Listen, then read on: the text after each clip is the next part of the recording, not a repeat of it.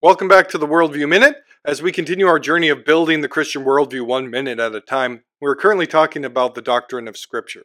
And when we talk about that, we have to ask this basic question: what is it? What is Scripture?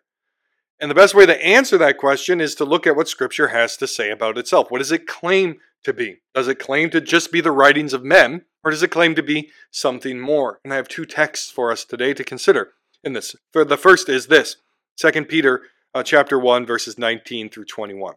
We read this. And we have the prophetic word more fully confirmed, to which you will do well to pay attention as to a lamp shining in a dark place, until the day dawns and the morning star rises in your hearts. Knowing this, first of all, that no prophecy of Scripture comes from someone's own interpretation. For no prophecy was ever produced by the will of man, but men spoke from God as they were carried along by the Holy Spirit. And then 2 Timothy chapter 3, verses 16 and 17. All Scripture is breathed out by God and profitable for teaching, for reproof, for correction, and for training in righteousness, that the man of God may be complete, equipped for every good work. And so what is Scripture?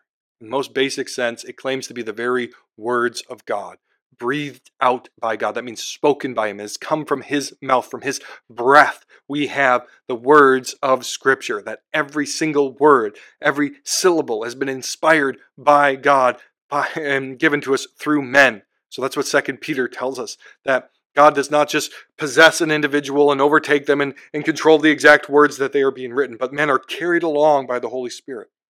And that no prophecy, no word of God originates with the will of man, but it is originating with the Holy Spirit, but the Holy Spirit uses those men.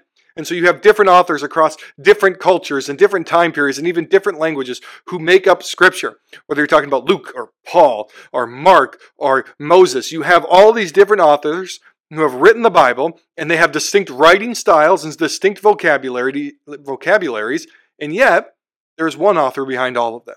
The divine author, the Holy Spirit, has carried them along. And so we can say quite plainly that Scripture is the very words of God. It is breathed out. All Scripture is breathed out by God. This means to be inspired by God. It is His words ultimately, not just the words of mere men. And so this carries with it so many different applications and implications as to what is the Word of God. Well, first, it is perfect. To say God has spoken it means that it is true. It is without error. There is no error in Scripture in anything that it addresses. Everything the Bible talks about, it aligns with what was really there, what really happened. It is the standard of truth. For to say the Bible is in error is to say that God has spoken in error or that God has lied. And God does not lie. Now, Wayne Grudem puts it this way. He says the authority of Scripture means that all the words in Scripture are God's word in such a way that to disbelieve or disobey any word of Scripture is to disbelieve or disobey God. So if you have a problem with a text, if there's something you don't believe in the Bible, or that you're wrestling with, or that you're disobeying, it's not that you're disobeying men, or your pastors, or denominations, or a certain tradition. You are disobeying or disbelieving God. This is no light subject. All right, the Bible says it is the very words of God. So if it is the words of God, and it is, and you are disbelieving it, you are disbelieving God Himself, what He has spoken. A Scripture then is also authoritative because it is the words of God. God has spoken. God created everything. God upholds everything. God is the ultimate standard of everything. That in this world, the highest appeals court, the highest authority of everything is the very words of God. It is Scripture. It's not only the foundation we build our life upon, it is also the final authority in our lives because it is the very written words of our God. Scripture then is also with sufficient. It is sufficient, Paul says. It is profitable for teaching, reproof, correction, and for training in righteousness, that the man of God may be complete and equipped for every good work. Notice this. It's not some good work, but it's every kind of good work. All kinds of works that you will face in this life. You can build it upon and be equipped for it with the Word of God. This does not mean that the Word of God has every single fact that has ever existed, but it is the foundation and the lens through which you operate. That the Word of God should be taught in such a way that it touches every sphere of life so that you can be equipped thoroughly and completely to live in obedience to Christ. And finally then, Scripture, or maybe not finally, but Scripture is also clear. That God has spoken in such a way that He knows and He expects to be understood.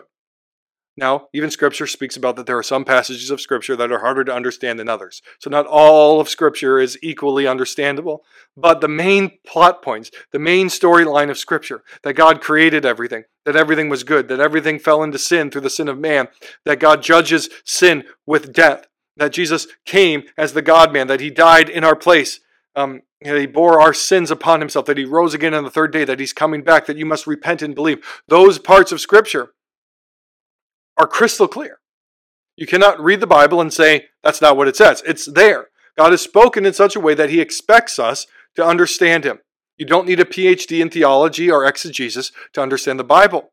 And this is why the Protestant reformers wanted to get the Bible into the common person's hands, that they could read it, that they could wrestle with it, that they could see what the Bible says and not be 100% dependent on experts to know what God says. God has spoken, and you can read it for yourself, and you can see what he has said. And then also Scripture is complete. Right? Paul writes here in 2 Timothy 3 that you can be thoroughly equipped for every good work now. You don't need a new word from God. God has spoken to you. He has given you all the revelation you need from Genesis 1:1 to the end of Revelation. All of those things. God has given you everything you need to function in this life, to grow in godliness, to do every kind of good work. And we should also note in this that it says all Scripture is breathed out. Old Testament, New Testament. All of it is there for you, for your instruction, and for your goodness. So this is the Christian worldview. If we're going to build the Christian worldview on anything, it is this, Scripture. The Christian worldview should be biblical.